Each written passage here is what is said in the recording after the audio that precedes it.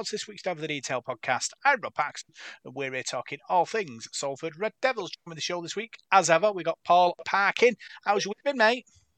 Yeah, good, pal. Very good. It's gone by very quickly this week. I'm not dead sure why. I've just dawning on me that we're at the end of the week again, and I'm not sure where it's gone the rest of the week, but it seems to have flown by since Sunday, and it's been a pretty good week. How about yourself? Yeah, both kids aren't sleeping now, Parky, so it's a war of attrition in our house. Who stays awake the longest? So I'm running about 3 hours sleep a day at the moment, which is healthy. But I'm here doing the podcast, feeling the energy, trying to lift the energies of the podcast and having a good time at the same time. Yeah, 3 hours a day. Yeah, that's what I'm on at the moment. I think I do mine in quarters, you see. So I sleep basically 2/3 of a day. I don't know, whatever. Yeah, I don't know how you're managing it, mate. I really don't. And then coming up with all this craziness. Yeah, I'm start hallucinating shortly, I think. I'm getting to that stage. But, hopefully get me head down before Sunday and see us play Wigan. And hopefully if we win there, I won't be hallucinating. Well, you never know. If we start winning at Wigan, I think you might be hallucinating. It doesn't happen very often, does it? But you never know. New season now. New season, new beginnings. We're going to start talking about new stuff, Parker. Got a new game. This is called Try Again. A bit like higher and lower, like we had the last time, but this time it's players and the amounts of tries they scored in their Salford career. Okay. Cardi. Perfect. Yeah. Okay. Well, it's a Bible, that, isn't it? It's a great website. Brilliant. So don't at me if you're going, he didn't score 30 tries, he scored 35 tries. Don't do that. Rugby League Project. Go see them. So we're going to start with Adrian Hadley. Okay. He scored 38 tries in his Salford career between 1988 and 1992. Right? So what we'll do, we'll go higher and lower. And then for a bonus point, if you can name the actual number they scored, I'll give you a bonus on each person. If that makes sense. I've just got one bone of contention to start with. Go on, Parker. Adrian Hadley definitely scored more tries than that.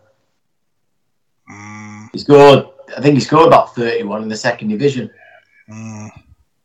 So is it first? Maybe might be first division tries. Okay, that's fine. That could make sense. I can say email them. Yeah, no, I get that. Yeah, because sometimes you don't update. Yeah, that's okay. I get it. Yeah. I was just thinking, in 1991, he scored about 30 odd tries, I think. But obviously it was second division, so. But yeah, might be first division. Yeah. Okay, so Adrian Hadley, 38 tries between 1988 and 1992. The next one is Malcolm Alker. Did he score more or less than 38? No, again. Between 97 and 2010? I mean, I know, again, it was the lower division, wasn't it? When we were in the Championship, he scored an absolute hatful in that year, but I don't know if we're going to count that.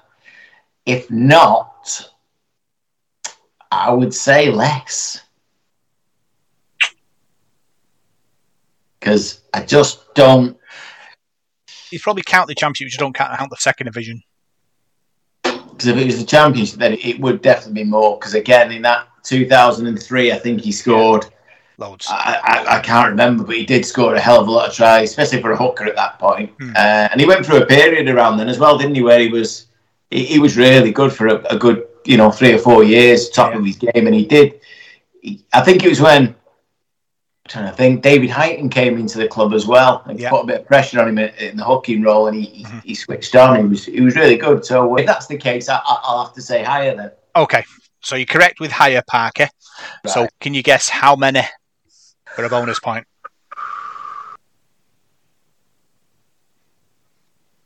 Higher than 38. 50. 51. Oh. Okay, close. But no cigar, unfortunately. So, Malcolm Alker with 51. The next one is Daniel Holsworth between 2010 and 2013. Did he score more or less than 51? I would. Less, because I think he was more of a creative player than a try scorer. He did score some. He kicked goals as well, didn't he? He was a half-decent goal kicker, but I would say less, because I think his contribution was more setting up tries than scoring them. Yeah, so you would be correct with less. So how many did he score? I'd be surprised if he scored 15. 18. Close. Again, you're getting good at this. You're in the ballpark, which is all that matters. Next one is Anthony Stewart, Salford winger, between 2004 and 2006. Was it higher or lower than 18? Oh, I'd have to say more. I'd have to say it's higher. Have to. But Tony Stewart. Anthony Stewart, yeah. Yeah, I'd say he played in a pretty poor team, but I'd say he scored more. I'd say he'd have to be in, he scored more than Holdsworth, I would have thought. Yeah. Is that your final answer? Don't forget. Yeah. Sure. High. Yeah. Anthony Stewart scored 16. Is that all? That doesn't seem many, does it? No. I was shocked by that, because I do remember him being a bit of a flyer. I know he scored a try against Castleford. He ran about 80 metres, beat about 8 men. But yeah, I thought he scored a lot more than that. That's interesting. Yeah, he was quite a talented winger as well. I know. He was a good player. Maybe he just didn't get the chances. Maybe that was possibly. Like I say, the team at the time I think was going through transition. Yeah, it was a lot. Well, they weren't like every year. It seemed to be the same way. But that's interesting. That I wouldn't have known that. With him being a winger as well. But no, that's not many at all, is it? In a couple of years. But, yeah. So 16 for him. Next one is Joel Moon. One season, 2012. Did he score more or less than 16? Wow. I can't see him scoring more than 16 in a season. He was an unbelievably talented player. One of the best we've had in Super League, no, undoubtedly, until he another one that got homesick all the way to Leeds. Brilliant player. And again, another creative player. I think it was Jody Broughton outside him, or Danny Williams at the time. One of them. They benefited unbelievably from his skill. I'm going to say he scored less than that because he was only here for a short period. But I dare say he scored 8 to 10, something like that. It's less, but it's 11. Right, so you get 1 point for that one. So, next one is Neil Baines, between 1999 and 2004. Higher or lower than 11? Asher Baines. Again, he scored a few in 2003, I think, I remember him scoring against Lee, an absolute blast. I think it might have been our first try of the season that year in the league. But he won't have scored many, Baines. I'm going to say he scored less. You'd be correct with less. So how many? I honestly can't see him scoring more than 6. 10. 10? Right, well done, Baines. Yeah.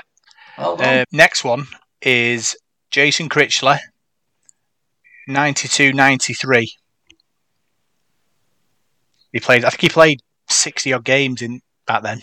Didn't play a lot of games. He was a bit of a flyer, especially when he first came. He hit the ground running. Funnily enough, he used to work in the job centre on Fountain Street in town. I used to go see him in lunch hour. Just random fact. More, definitely more. I think he probably in one season alone, I think he would have scored 16 tries at least. Okay, is more. So how many do you think? I'll go 32 in total. I've got 51.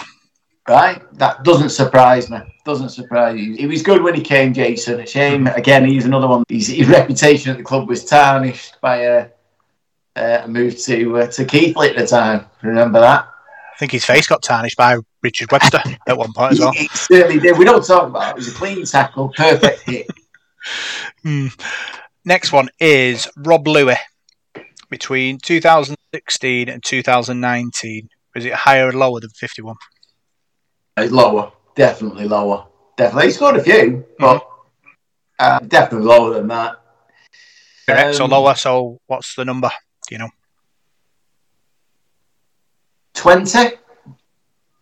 35 I've got. Wow. Wow, that is impressive. He's really, I didn't think he'd scored that many. Again, another player who was busy sort of setting tries up more than anything else and taking a few knocks off the ball. But no, brilliant. I mean, I love Rob Louis. I thought he was a real star for us, wasn't he? A cracker. But again, another one who went to Leeds. I'm sure what's going on. Talk about Leeds, ex-Leeds players. Ben Jones-Bishop, 2015. Did he score more or less than 35? Less. Correct. Definitely less. So do you know how many? I don't think he scored as many as he should. Did he spend a lot of time out injured? He did a bit. And again, it should have been more because that team we had a great sort of lineup. But I'd say about 13. Got 16, fortunately. Thing is, though, with Ben Jones-Bishop, he never looked like he was in a rush. No. He was moving quick. Oh, yeah, absolutely. He didn't look like he had any pace at all. And he seemed to go around people. Very true. Yeah. I thought that. He had a strange running style. But sadly, it didn't really work for us, did it? No. With him, he could have been a worldie, I think, but certain players just fit certain clubs, and he wasn't for us. That's it. Final one I've got is Joey Lussick, 2018 to 2020. Was it higher or lower than 16? Oh, Joey. Now he was a poacher. One that I'll never forget. One of his tries is the semi-final against Warrington. He took us to Wembley. Sadly, not us as fans, but that pandemic. How many would he have scored? I'm sure he scored about 9 in 1 year, and then next year would he have scored that many? I'm going to say less, but only just. It was more. It was 18. Unfortunately. So total 1, 2, 3, 4, 5, 6, 7 points, Parker. Okay. Good, solid 7. Yeah, I'll handle that. That's pretty good. That's more than I expected I'd get anyway. But the Tony Stewart one's really surprised me. Yeah. It does. Just strange how your memory plays tricks, isn't it, at times? He just seemed to score a lot, but clearly not. He was on a thing at that time, and we were signing ex-Saints wingers. We had him, Gardner came in, and eventually Joey Hayes. Remember him. There was a few, weren't there, we had from Saints. And I suppose none of them really set the world on fire, did they? No. Francis Melly. Maybe we didn't score many, but he scored the ones we did. So it did feel like he'd scored loads. Or maybe the ones he did score stand out. Maybe they were just good tries. Maybe. Worldies.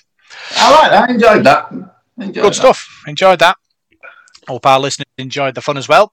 So now we're going to talk about the game against Swinton. You're listening to Devil in the Detail, and this is your big match review.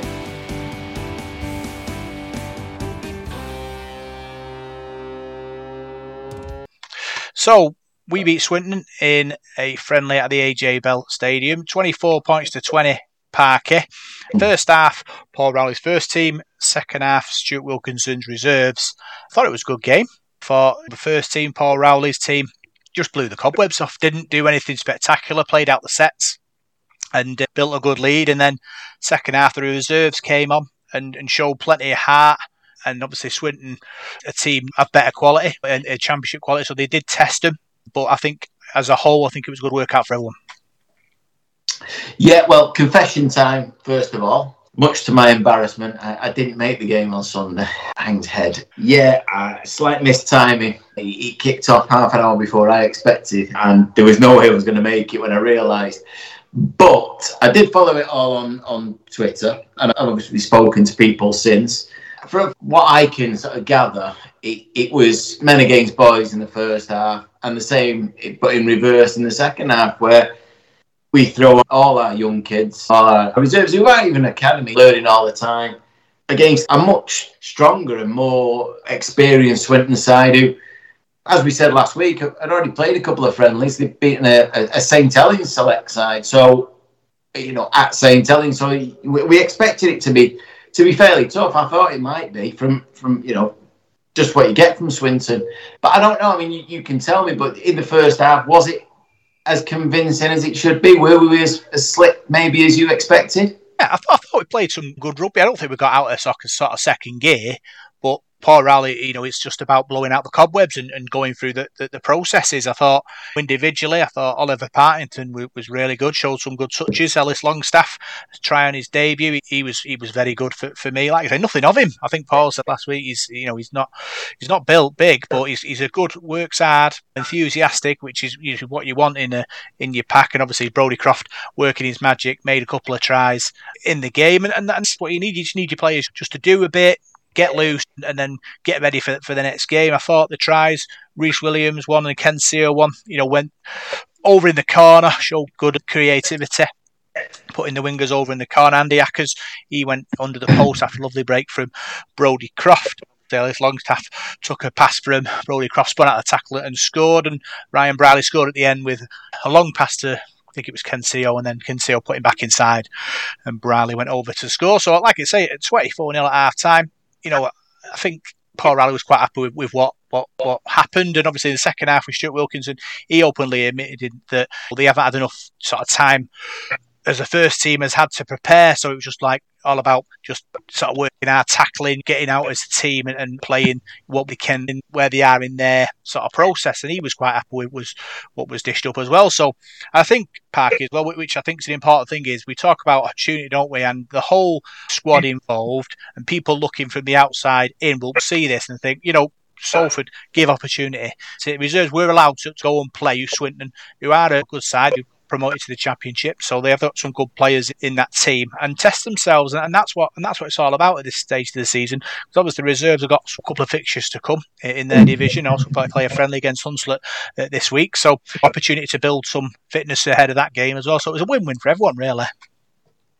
Yeah, I'm sure Paul Rowley would have loved to have had, I think we had 5, 6, 7 players missing anyway from the first team. It'd have been nice to sort of mix them with the younger kids a little bit more and give them more of a chance, a bit more experienced heads on the pitch to guide them around maybe, and some of them tries that Swinton ended up scoring may not have been scored, but at the same point, I mean, sometimes you just have to throw people in and see what they can do. And I spoke to Paul Rowley on Monday evening at the Supporters Trust meeting, and he was full of praise for the young lads. He couldn't fault their effort and their attitude and everything else, and it's a big step up from where they're at to playing in a game like that. And obviously, he wouldn't have wanted them to have scored 20-odd points against us, but I think that's what you get at that level. And Swinton they've got a big season coming up, and people are tipping them to be bottom of their league, because it's a tough league they're going into in the Championship, and they've got points to prove to each other. So I think when they've got in at half-time and seen the score, they're thinking, we're not even, putting up a fight against these. Let's go out in the second half, fired up and determined. And then it turns out that they're playing against lesser, opposition, and that's going to happen. I think that for us, he's getting the first team running, getting them up and about. We only have this and that and the Wigan friendly this week before we meet Leigh. So I'm sure as Paul Rowley said at the time, it was about just blowing the cobwebs away and having a run, going through what they've worked on in training, but not overdoing it, not overstretching themselves, and we got a result out of it. And hopefully Paul Rowley's come away and with a better idea of what his team could look like for that first game. Yeah, people who stood out for me for the reserves, Stuart Wilkinson's reserves, were Toby Hughes, the scrum half. He looked like a busy player. Jack Stevens, also another light in that team. Matty Unsworth works hard. He can't fault his effort. And also Chris Waller, thought he was great as well. So lots of positives to look forward to. Stuart Wilkinson would have seen that, and obviously looking to produce more with Hunslet on Friday. So I spoke to Paul Rowley and Stuart Wilkinson in the press conference after the game, and this is what they had to say.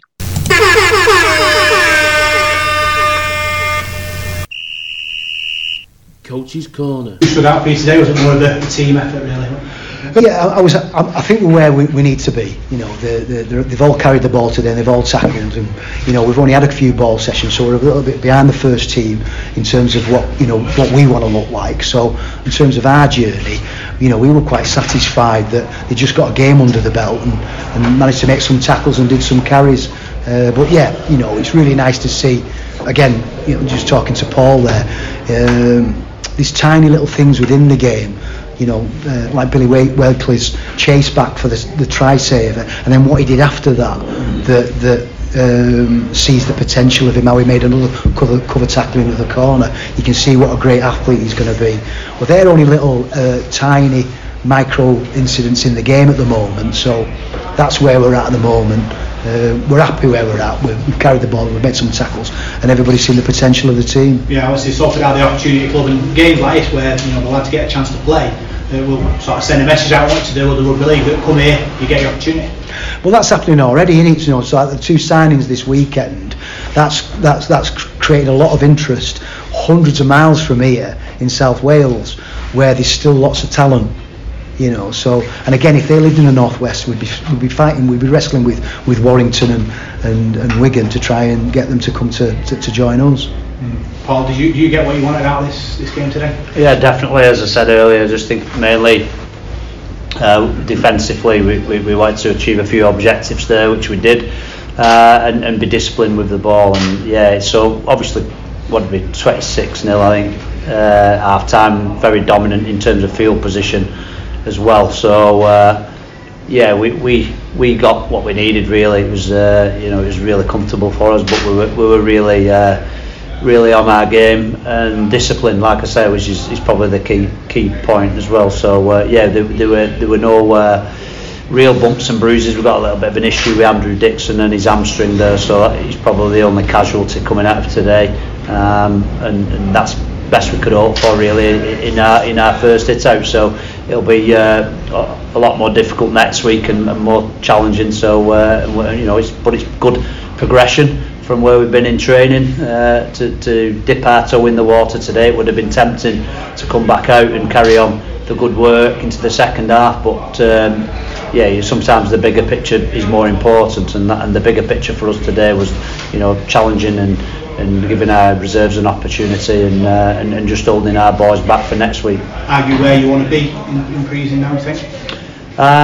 Yeah, we're all right, give or take. So it's the start, isn't it, of a long journey. So you know, nobody's going to be doing backflips at this point in the season. However, I think the main thing is, in terms of attitude across the board, we've got a really good group with a good attitude and a good mentality, and the culture of the club, right down from our boys to Stu's boys, is on point, and that's something we've all worked very, very hard. You know, you've heard me mention it time and time again, and we'll continue to do so, and we won't let that slip. Yeah, Wigan next week, step up after this. Massive step up. Obviously, I think this will be their first proper hit out as well. So both teams will more than likely go strong, and yeah, it'll be obviously a totally different challenge. So a fantastic team, but more importantly, a fantastic squad. So they'll have plenty of bodies, and good bodies at that. So it'll be it'll be a tough challenge, and one that'll prepare us well for our season. Yeah, and Stuart, your boys play, is it Hunstone away? Yeah. Obviously, what do you take from this game and that? Yeah, I mean, obviously, you know, next week, you know, it's a chance to have 80 minutes under our belt, so we can start to look at our strategies and how we do things, and some of our systems that we've inherited from the first team, making sure that all those philosophies are starting to be nailed down a little bit. And we'll speak about that and work on that through the week, really. So we've got some things we can improve on now. We're inconsistent with some of the first team systems today, so it's a chance for them to take it up a notch next Friday, and that's what we're hoping to do. Thanks very much. So that was Paul Rowley and Stuart Wilkinson talking to us after the game. And like we said before, Paul Rowley wasn't too excited. He's not too high, not too low. That's one of his sayings. He was sort of happy, like I said, that we blew away the cobwebs and we go again. Yeah, that's usually Paul's way, isn't it? That's the way he speaks. That's the way he does things. There's no point getting excited one way or the other. You know, first sort of run out of the season and a chance to see what he can do. I think only having 40 minutes in the legs for the first team, lads, is it's not ideal for us. But I think the other thing is that he's got to be careful with only having a small squad. If you overdo it, or if we play too many friendlies, there's a chance you're going to lose more players, and that's something we can ill afford. So I think he's got it about right, and it's time now to go back into training for the next couple of weeks and just work on the finer points. I know, like I say, we've got to run out this Sunday in a testimonial, but it's more, you can do anything in training and you can look like a world beater, but when you put up against an opposition and one like Swinton who were going to fight against us, I'm sure that Paul's picked up a few things, but he did sound, he seemed reasonably happy with what he'd seen. I think he got what he expected. Yeah, Stuart Wilkinson was also happy with what his lads produced. He talked about the 1%ers, the little margin moments in the game that he saw from his lads, showing that they are willing to go that extra mile. And that's the important thing, isn't it? Obviously, if they want to develop as players, they want to be able to do that. And I think he was quite impressed with that. Gave a few examples of players doing that 1% extra, which gave him confidence for the season to come. Yeah, absolutely. I think again this week against Hunslet is another big test for these lads. So it's interesting to see where they go. But it's all about learning with them, isn't it? And I said last week, and I know speaking to Paul Rowley, Stu Wilkinson's a brilliant coach, great at what he does, and perfect for developing these young lads and giving them all the advice and the chances that they need. And really looking forward to seeing them again this year. I know we'll hopefully, from what I heard the other night, we'll have a few double headers maybe. So we better see them, before first team games when we can. And I think that's what they need as well, a bit more spotlight on them. Because it's easy when there's 5 or 6 people watching you. It's when the pressure's on as well, like it would have been on Sunday. So it's going to be interesting to see how these young lads develop. But it's good just for them to get a run out. Yeah. Also talked about 2 lads from the reserves who've got promoted to the first team, Joe Cooper-Franklin and Billy Walkley, and how much interest that's produced in Wales and people down there on this in news. And I suppose it is very exciting for people who see Salford as a pathway into the game. Yeah, very excited about that too. Well, speaking to Paul again the other day, Paul Rowley, he was full of praise for these Welsh lads. He knows in development terms they're some of them are probably quite a bit behind because they've not been brought through in a rugby league environment. They're not rugby league lads, and they're learning the game as they go, mixed in with these guys, like Jack Stevens and people like that who've been playing the game all their lives, I suppose.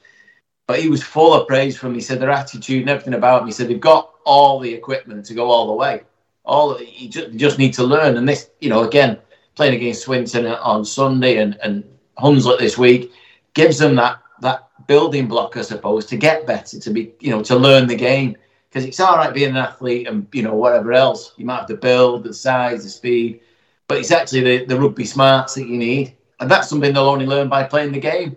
So Paul was full of praise for him. And it's a great opportunity now. And hopefully, like you say, we've said for many years that Wales is a hotbed and could be a hotbed for rugby league. And there's talent down there that they're not all going to play rugby union.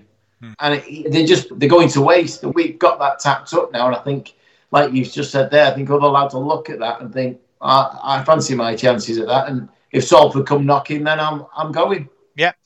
So, happy. Both coaches with what each team produced. And obviously, springboard for bigger and better things to come. So that's our look back at the Swinton win. And now we'll look and see what's happening in the world of Salford Red Devils.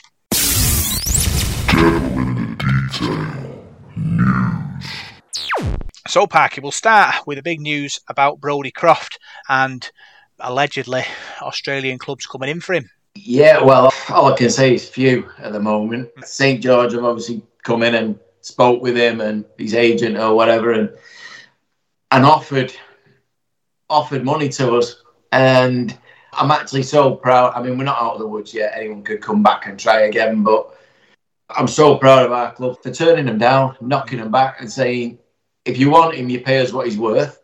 Because too many times in the past, and not under this regime, but previous regimes, that we've just sort of taken it, and teams have come in and poached our best players, and off you go. We mentioned before doing the try thing about the amount of players that have gone off to other clubs. I woke up this morning reading that, and I was a bit shocked because I'm waiting on the news of Brodie Croft signing a new deal at Salford, and then I read, hang on a minute, he's nearly gone to St George. And I won't put it. I've got no problem with it if he goes. You know, the guy's an amazing player and should be playing NRL. He should be playing at the top.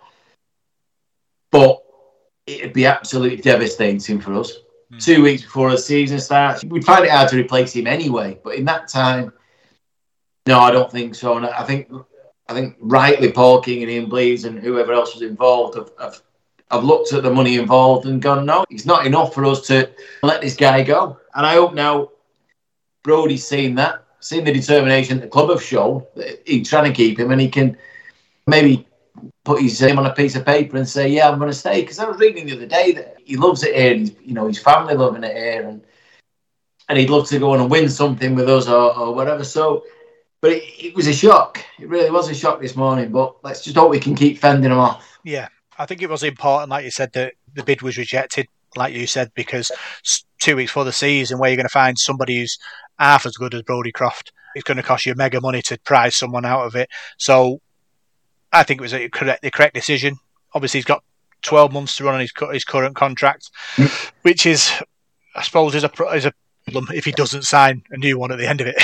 So I suppose, like you said, the Brains Trust have decided, obviously, to reject it and hope that down the line he sign and he doesn't leave for nothing in 12 months' time. Hopefully, he won't do. Hopefully, the deal can be done.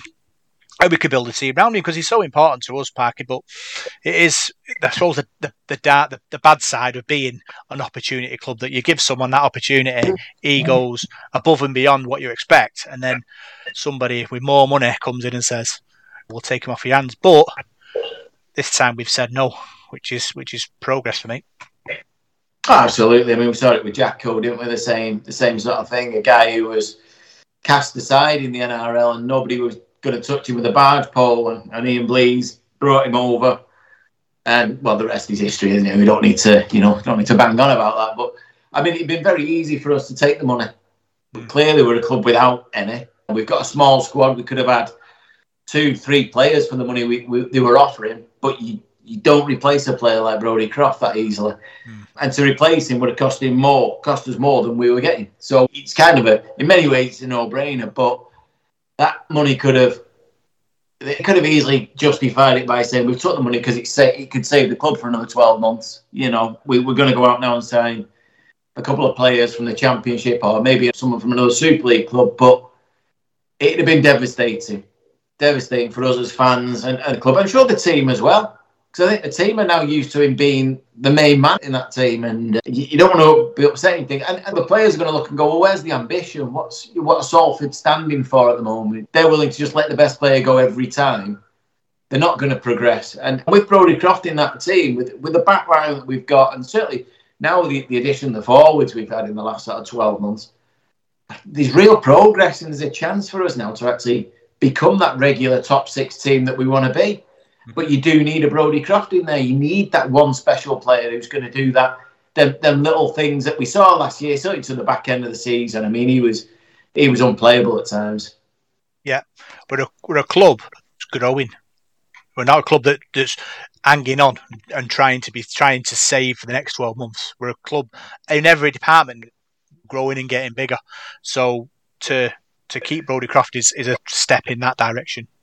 So I think it's great. I think the problem is that I'm not sure who it is. I think, is it an Huddersfield winger or a Settles winger that's going to the NRL?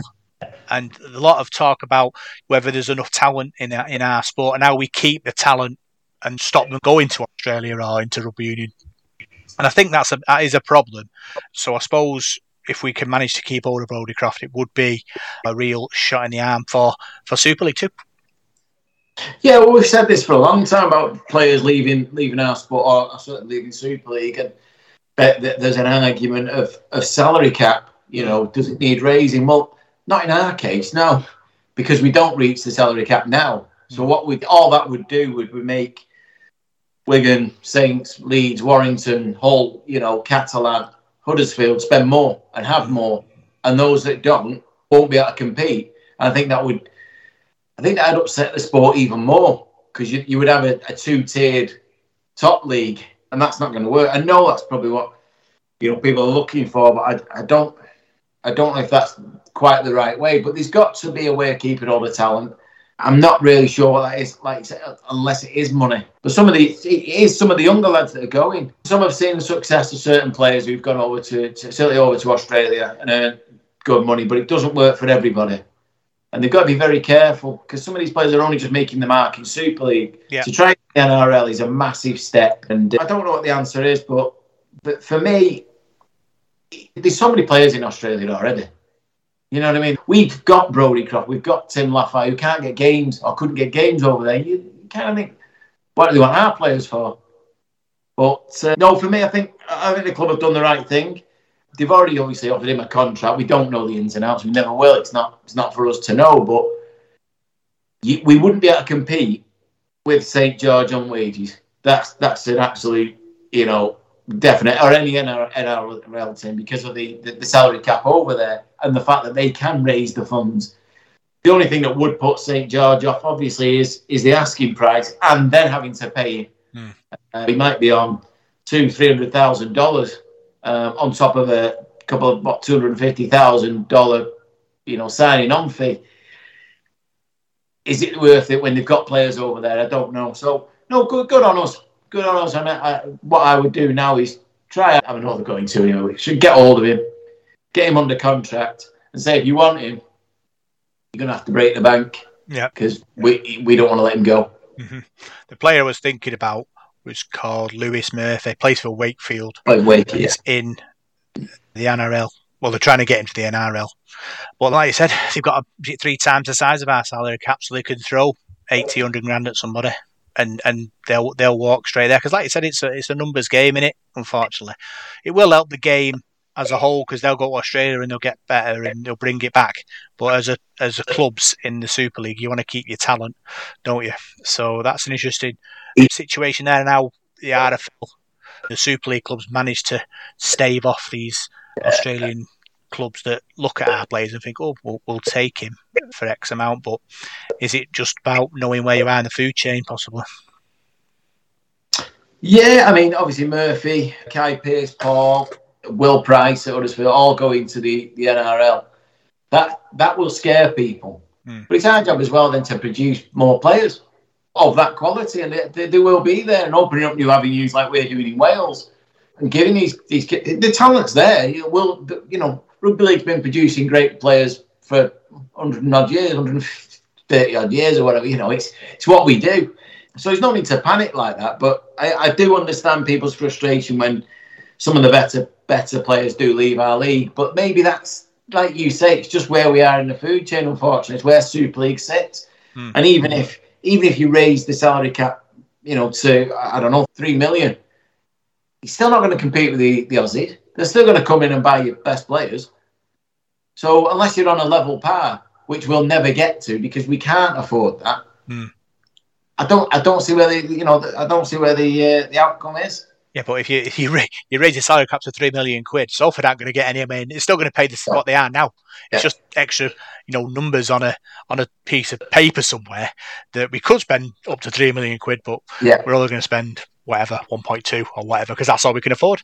Yeah, Yeah, absolutely. I'm thinking more of the big players, shall we say? Warrington could easily get there with the backers and so on, but again, it wouldn't stop the NRL coming poaching the best players because they'll still offer more. So, where do you go until you're on, a level? And that's what IMG have got to come in and do and try and get us somewhere near that with sponsorship. And I learned on Monday night about the TV deal this year. It's quite frankly embarrassing. Is that? The clubs get nothing really. I know in recent years it was it 20 odd grand for a Thursday and 15 for a Friday game. That doesn't happen this year. Wow. That's not happening. Not getting anything. So, who's coming up with these deals? And that's what needs sorting out at the top of the game and get more money into the Super League and into the Championship to help us keep producing and then keep hold of these players. That's the only way. That's a rant for another show, I think. Yeah. Other news which we mentioned before, Joe Coop Franklin and Billy Walkley promoted to the first team. We talked last week, didn't we, about whether 28 players in a squad was big enough or not. Answers, no, 30 is bigger. Yeah, and who knows where they can go. And again, this year they're going to be learning. They're training with the first team now. They'll pick up more. I mean, can you imagine these kids who've just come into this squad and the next to Brodie Croft, the man of steel, the best player in the league, the experience of someone like Mark Sneyd in there and Callum Watkins and Tim Laffey and, Kenny Sale. What a boost it must be for them. And they'll see that and they'll get their heads down and train hard and work hard and hopefully at some point this season, it may have come too soon, but can contribute in some way to the team. It'd be good to get a decent sort of cup draw somewhere, a lower league team where we can give them a real run out with certain members of the first team, rather than, like we said about the second half last week, where you just throw all the kids on together. It's difficult for them to give them a chance to play alongside some of these players. But it's great news that we now see the fruits of the labour already coming through. Yeah, I talked to Paul Rowley about it in the press conference today, and he mentioned the fact that these lads aren't for now, they're for end of the season, possibly beginning of next season. I think it's Coop Franklin's injured. I think he pulled his hamstring or tear his hamstring on Sunday, so he's out for a bit.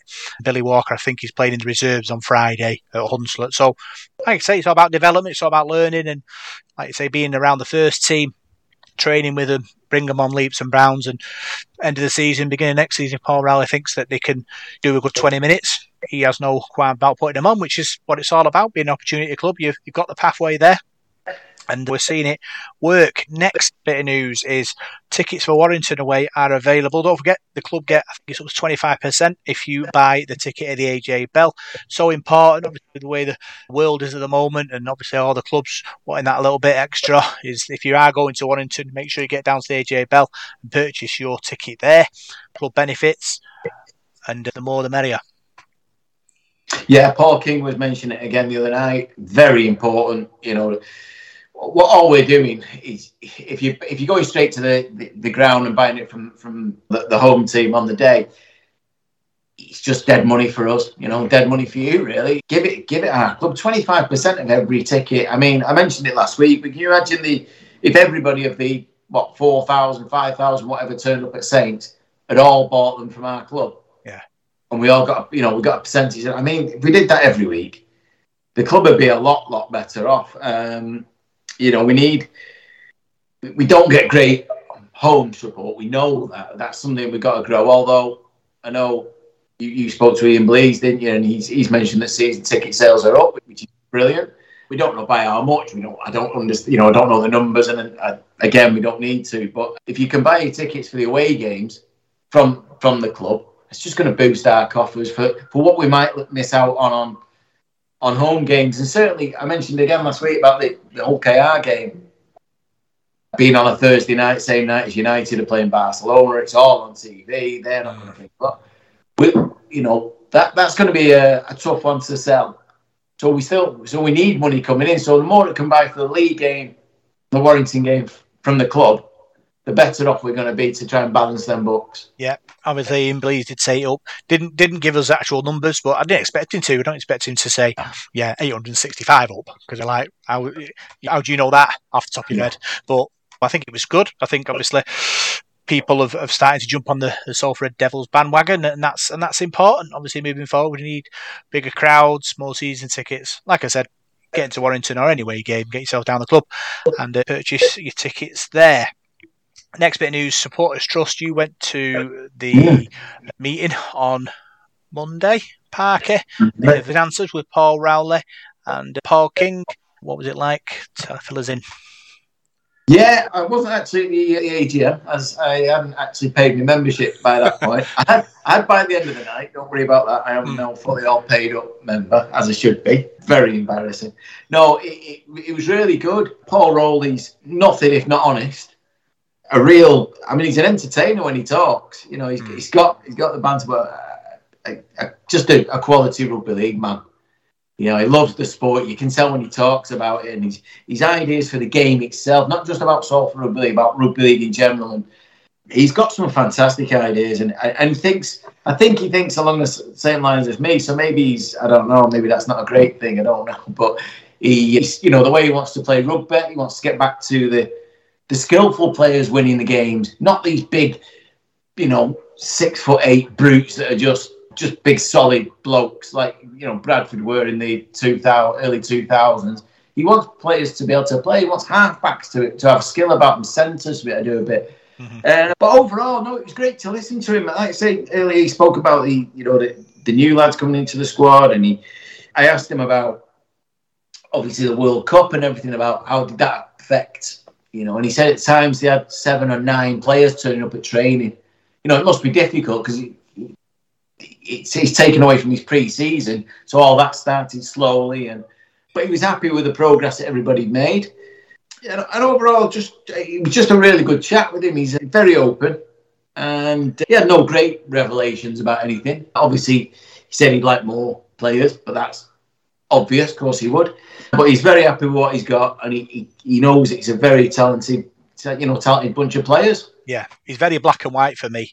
He tells you how it is, and he doesn't deviate from what the question is, and he doesn't, like with Richard Marshall. For me, he was a bit more of a philosophizer.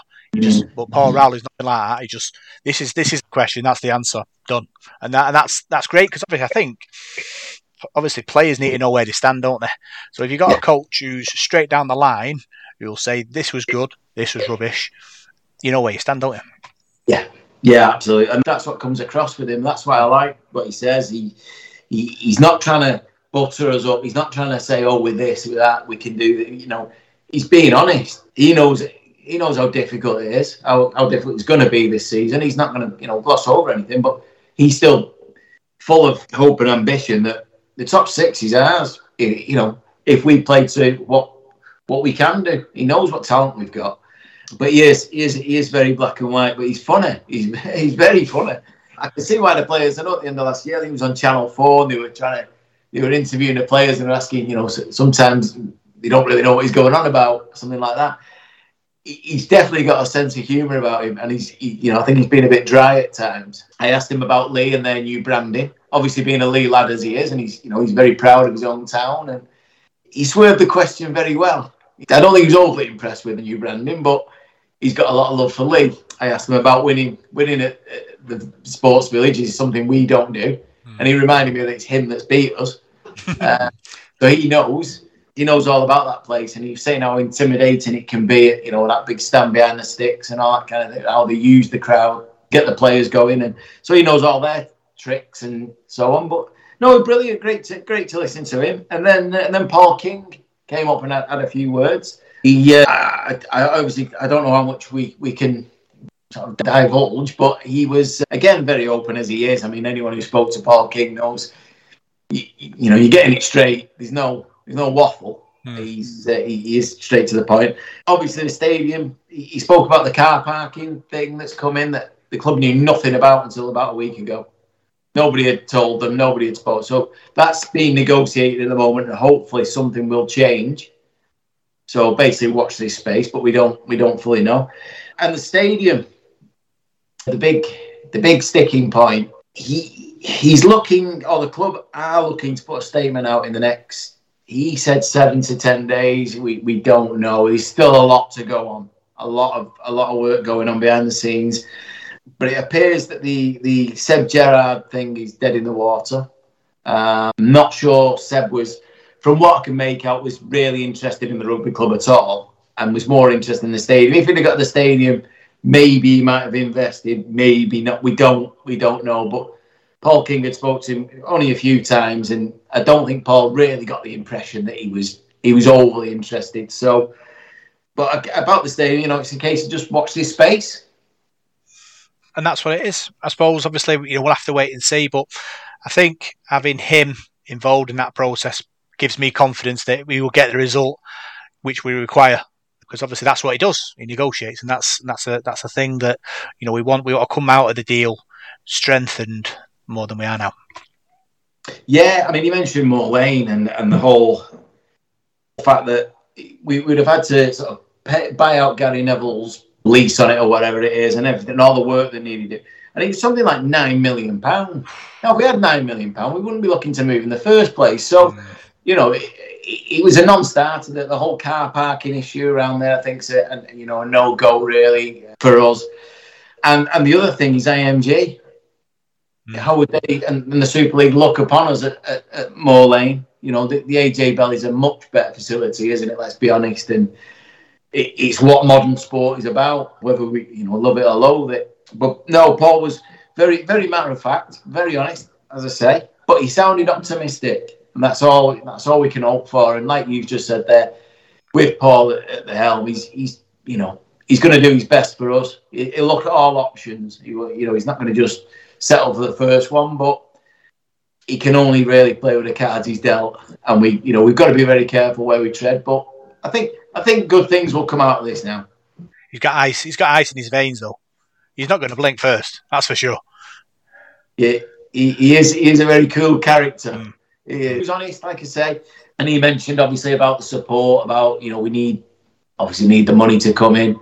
I think something's going to some more stuff's going to come out about the 150 club and that kind of thing. So, but yeah, all good. Lots of stuff to look forward to. And then on the trust itself, obviously there was talk of the upcoming 150th celebration. Limited, very, very limited tickets available now. I believe they just got like one last batch of 20 or something. So if you do want to go, obviously contact Shirley Bradshaw.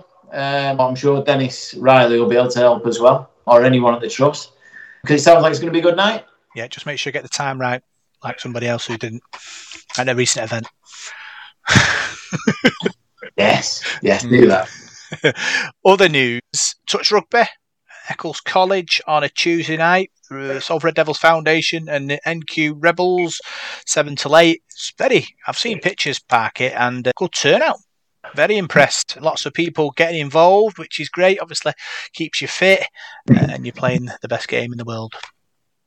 Yeah, and there's a social aspect as well, isn't there? I mean, a lot of people, unfortunately, at the moment, probably don't have, the spare cash going around or anything like that to keep nip to the pub and see your mates or whatever, whatever it is. And it's no good being sort of stuck in the house. I can tell you that. But yeah, it's a great thing. Yeah, it does look like a lot of fun, and it's good that people are taking it up. And hopefully, when I'm 100% fit, it's something that I'm going to look to do, along with wheelchair rugby and everything else. I don't think I'll ever get right. But yeah, it is a good thing, and I know that, again, like I say, it's well organised, isn't it? The people who are running it know what they're doing, so it's a bit of fun. Heather Robertson will be there now. You could hear the wheels off the path as she's wheeling that wheelchair towards the front door, ready for you to get involved. I'm sure she'll rope me in eventually. I'm sure. So, last bit of news, Parker, which was broke tonight, that there is a new club website. I think it looks really good for me. Mozak Digital Media and the club cooperating on it. It looks sharp, looks professional, lots of information on it. I think it'll be good. We've talked about before how important it is to get ourselves out there, and having a good website really helps you sort of reach out to the real world. Well, that's the window to the world, really, isn't it? That and social media. You've got to have a really strong website. Sometimes I think the last one maybe didn't work totally for us in terms of navigation and that kind of thing. So these guys are the experts at what they do. I had a brief look earlier on. Looks fine. Looks easy enough to sort of get around. So, it is important to have a website. I thought a few years ago, people were putting too much emphasis on that, but that's the way it's gone, and that's what we need. And it's the first place you're going to look, if you want to know who they're playing next, or, how much it's going to be, or whatever else, that's where you're going to head. So it's got to be sharp, it's got to be easy. So yeah, good news. And it went on behind the scenes. Nobody knew we were doing this, did they? So, and then all of a sudden it's launched. So, yeah.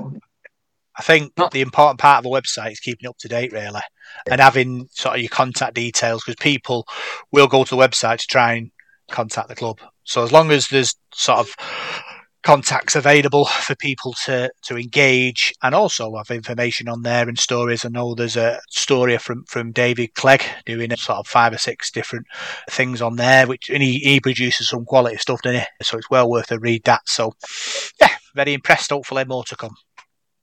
Yeah, content's important. Like you say, David Clegg knows his stuff. I mean, what he don't know about Salford, not really worth knowing, is it? Let's be honest. He's been there and seen it all. I don't know, at the moment he's got one, I think, with Alan Grice. Yeah, that's it. From the 70s. A really nice bloke, Alan.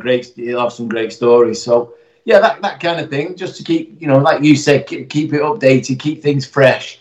And I think people will learn a lot more about the club. New fans that go on, the history, especially this year with it being 150 years.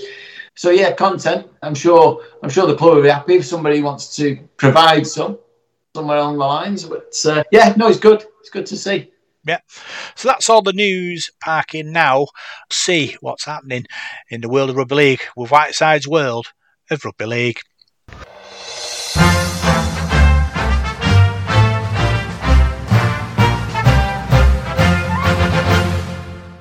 Here is this week's Devil in the Detail Amateur Report and World of Rugby League. First one of the 2023. Been away for a while and away from rugby league really, and need to get back into it now, and we've got plenty going on. So we'll start off with the youth and junior leagues. There's been a lot of action in the Barla National Youth Cups, with some results at the weekend just gone. In the under-14s, Folly Lane 4, Shevington Sharks Reds 54, Oldham St Anne's Gulls 12, Wathbrow Hornets 18. And the second round draw is as follows. In the under-18s, these ties are all going to be played on the 12th of February. Under-18s, it's Saddleworth Rangers against Featherstone Lions, Siddall against Folly Lane or Rochdale Mayfield, Salford City Roosters are home to Hull Wyke, Waterhead Warriors versus Shawcross Sharks. In the under-16, Salford City Roosters have got Stanley Rangers, Limehurst Lions will face Rochdale Mayfield. In the under-14s, Lee Minor Rangers or Wakefield Hawks will play Rochdale Mayfield, Folly Lane or Shevington Sharks are at home to Waterhead Warriors, Oldham St Anne's Gulls or Wathbrow Hornets will be at home to Kells, Salford City Roosters have got Birkenshaw or West Hull. And that concludes it. So that's the Barla National Youth Cups getting underway. In the French Rugby League, we've got the French this time. I know we have the Aussies as well last season. I'm going to bring the French Rugby League into our World of Rugby League this year, because I think it's a really interesting league that over in France. So yeah, the results this weekend just gone. Albi 20, Pierre 34, Avignon 16, Limoux 23, Lesignan 44, Toulouse 16, St Gaudens 6, Carcassonne 24, Villeneuve 22, St Estienne Catalan 18. So the Elite League 1, Limoux are top with 11 wins from 13 matches, and level joint top is Carcassonne with 11 wins from 13 matches. Then follow Lesignan. So it's 3 points a win and a bonus point for a loss by 12 points or fewer in the French Rugby League. Well, moving on to the Challenge Cup, the Betfred Challenge Cup match between Edinburgh Eagles and Saddleworth Rangers has been selected for live BBC coverage. That game will be a week on Saturday, the 11th of February. It's going to be on the BBC iPlayer and the BBC Sport, I think it's website that's on. The draw for that round, Saturday, February the 11th, the games are Brentwood Eels against Bedford Tigers, a 1:30 kick-off. British Army against Ashton Bears. Dissington against Oral St James, Doncaster Tollbar against the RAF, Edinburgh Eagles face Saddleworth Rangers, Featherstone Lions at home to the Great Britain Police, Fryston Warriors against Thornhill Trojans, Hammersmith Hill Hoist against Dublin City Exiles, Hull Dockers place Rhondda Outlaws, London Chargers are at home to North Hearts Crusaders, the Royal Navy have got Barrow Island, Skirlaw face West Warriors, Stanley against Milford, West Bowling against Waterhead, Westgate Common against Crossfields, and Wigan St Pat's are at home to Ince Bridge. There's a couple of matches on the Sunday. It's Heworth against Alton Raiders and Jarrow Vikings against the Myton Warriors. So the Challenge Cup, the holy grail of rugby league, getting underway. So we'll keep you up to date with those first round fixtures. A Saturday week, we'll keep you up to date with those. In Student Rugby League, there's a couple of fixtures this week taking place on Wednesday. So by the time you've heard this, these games have probably been played. It was Manchester against Salford. That's in Tier 2A, the Northern Division. Bangor placed Manchester Met as well in that division. In the College Rugby League, Salford Red Devils are at home to Castleford Tigers, and the Salford Red Devils are away to Wigan and Leigh. And finally this week, we'll just have a look at some of the pre-season matches that were played over the weekend just gone. Salford Red Devils beat Swinton Lions 26 points to 22. A very close game that. Salford led 26-0 at half-time and then completely changed the team to a younger side, and they lost the second half 22-0. But a great effort from both sides, really. Swinton's campaign starts this weekend in the Championship. I'll give you the fixtures for the Championship shortly.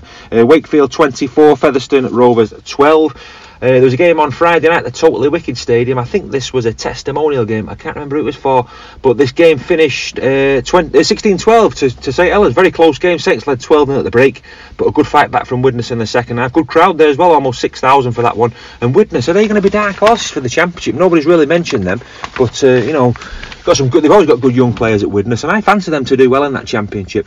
Barrow Raiders, they beat Wigan 26 points to 14 in the Law Cup. Oldham against Rochdale. This was a cracking match. Oldham won it 18 points to 14. Rochdale Hornets did lead in that game 8-0, and Oldham came back to snatch that one in the end. Quite a few ex-Salford players on show there for both sides. Leeds Rhinos 24, Bradford Bulls 10 at Headingley Stadium. That was on Sunday. Sheffield Eagles 36, Doncaster 24. Another pre-season game, and there's a couple more to tell you about.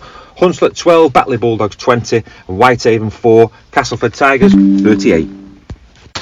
So this week's fixtures are some pre-season games, but the Betfred Championship starts on Saturday the 4th of February. This game is live on the Our League app. It's Barrow Raiders against Toulouse at 3 o'clock. There's some pre-season games as well. Warrington Wolves face Lee Leopards in the Ben Curry testimonial at 5:30. Workington Town play Bradford Bulls. In the Championship on Sunday the 5th, it's Bradford against Whitehaven. They're all 3 o'clocks these. Halifax against Sheffield. London against Batley Bulldogs. Swinton are at home to Newcastle Thunder. York City Knights face Widnes Vikings. There's some pre-season games as well. Cast Tigers play Huddersfield Giants in the Nathan Massey testimony at 3:30. Ulkingston Rovers play Leeds Rhinos at 3 o'clock. Wakefield play Hull FC in the David Topless Memorial Trophy at 2 o'clock. And it's Sam Powell's testimonial at Wigan between Wigan and Salford. That's a 3 o'clock kick-off. One game on Monday night in the Championship, Monday the 6th of Feb. That's Keighley Cougars against Featherstone Rovers, and that is a 7:45 kick-off. That's all I've got for you this week. Take care, and I'll see you at Wigan on Sunday. So that was Whiteside's World Rugby League. Not here tonight, keeping Britain warm. Hopefully he'll be back next week. So now let's look forward to both games this weekend. It's time for the Devil in the Details Big Match Review.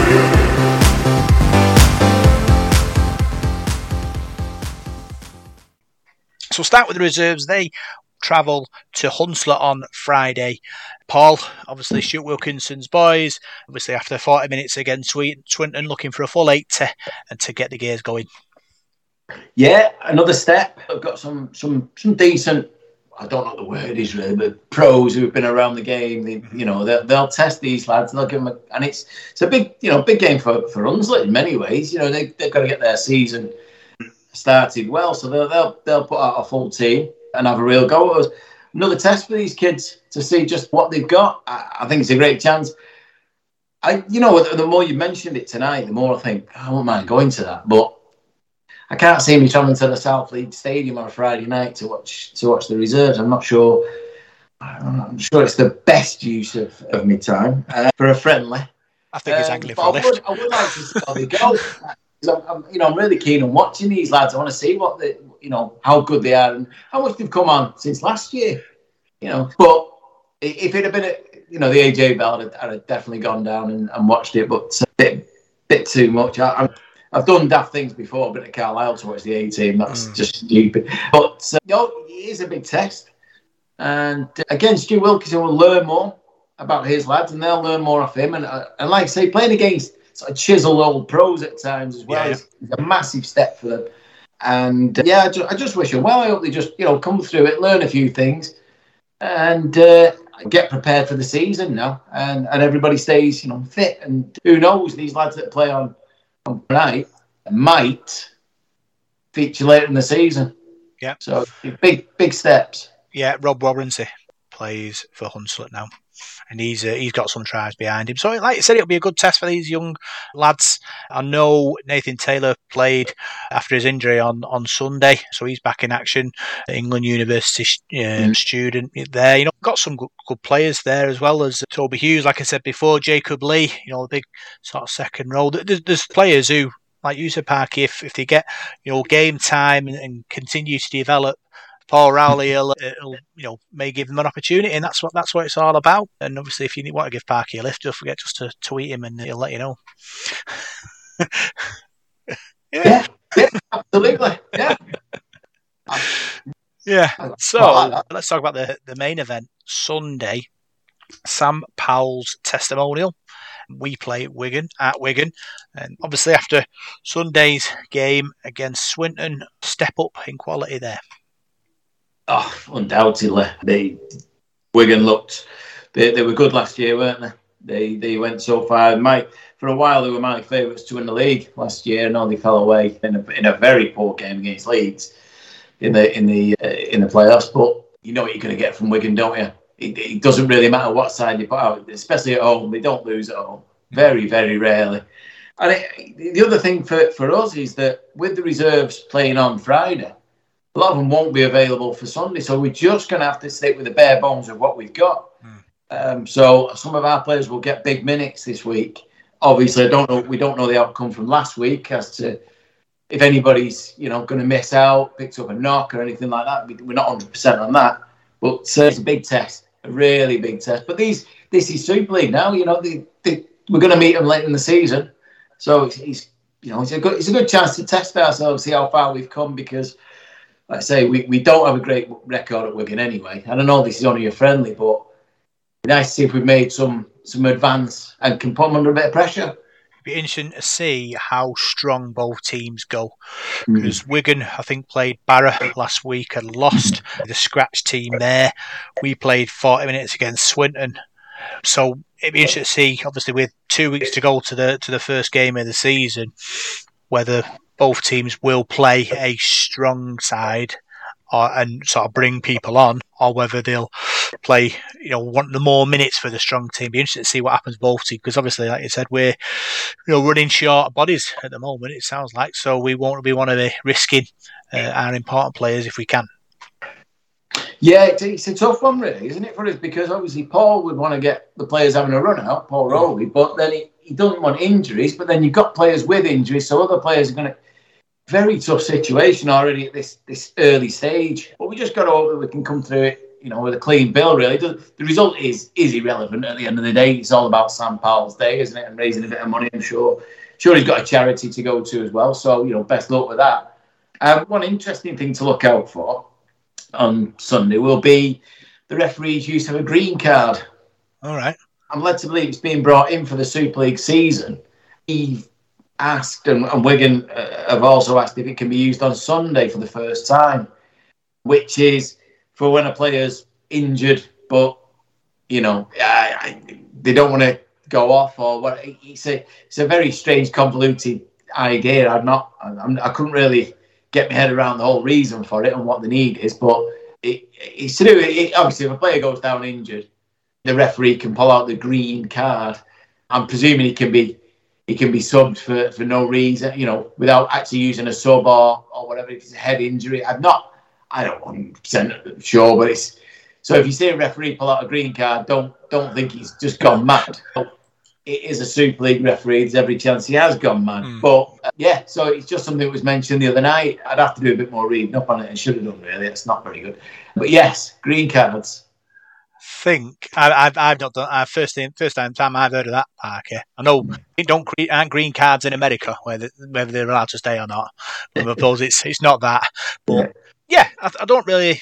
We'll have to wait and see how it plays out, because obviously teams all look for advantages, don't they, in different ways. And if a player stays down for an extra 20-30 seconds, gives you extra 20-30 seconds of oxygen in the lungs, doesn't it? So whether waving a green card at somebody gets them off the field any quicker is a thing, but we'll have to see.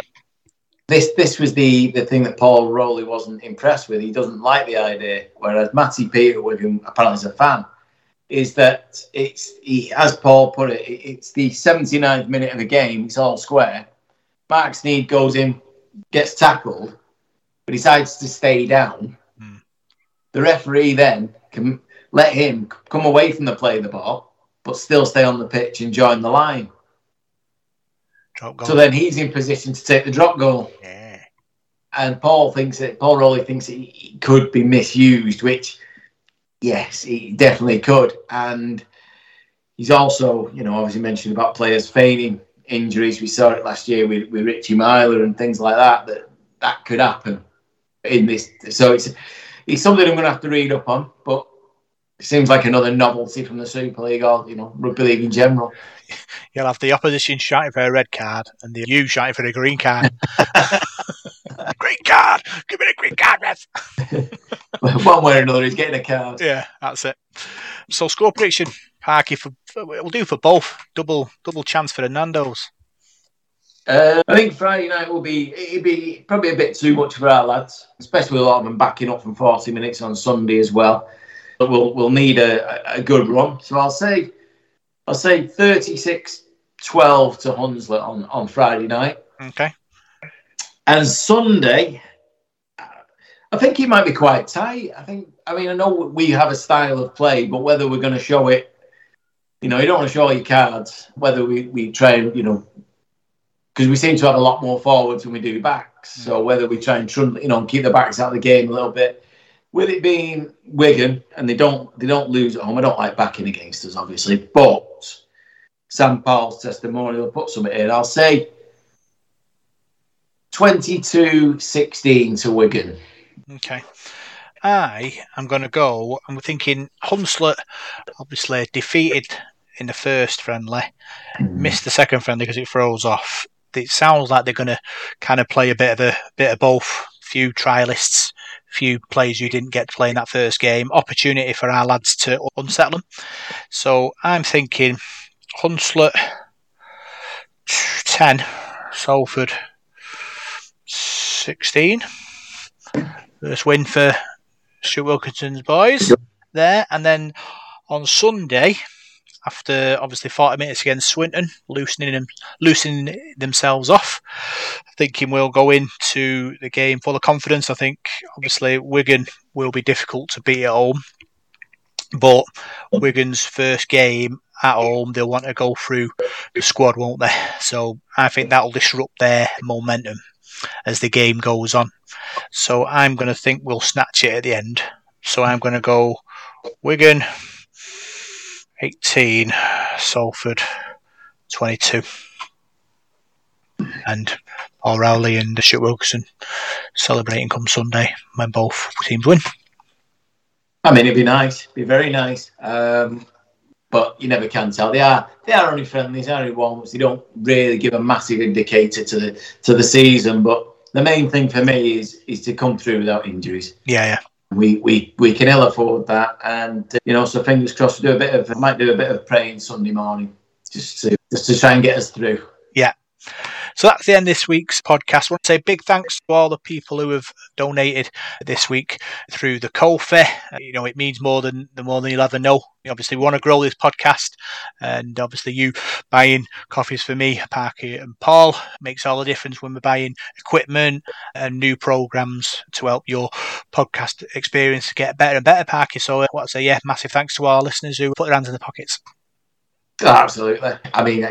The generosity of some people is just crazy, really, especially in these current times. There's plenty of other things you can do, but I did put it on Facebook the other day, and so I can't thank people enough for it. It's just enabling us to carry on, really. That's the other thing, paying for subscriptions and that kind of thing. It's in these times is difficult. So and obviously the upgrading equipment has been brilliant. So thank you very much to everybody who's contributed, and just for everybody for listening. That's the other thing, If you're happy enough listening to me waffle on, then you'll do for me. Yeah, I've always said before, it does blow me mind that people take sort of an hour out of their lives every week just to listen to me, you and Paul just talk Salford for an hour. Just blow my mind. All over the world as well, not just in Salford. So we can't thank you enough for your support. And obviously if you do want to sort of donate, you can find the link on our socials, and there's the opportunity to help us grow. So big thanks for tuning to this week's Devil in the Detail podcast. I'm Rob Parkinson. You can find us on Facebook, Devil in the Detail SRD. You can find us on Twitter at DITDSRD. And you can find us on SoundCloud, iTunes, Radio Contact, Spotify, and YouTube. See you soon.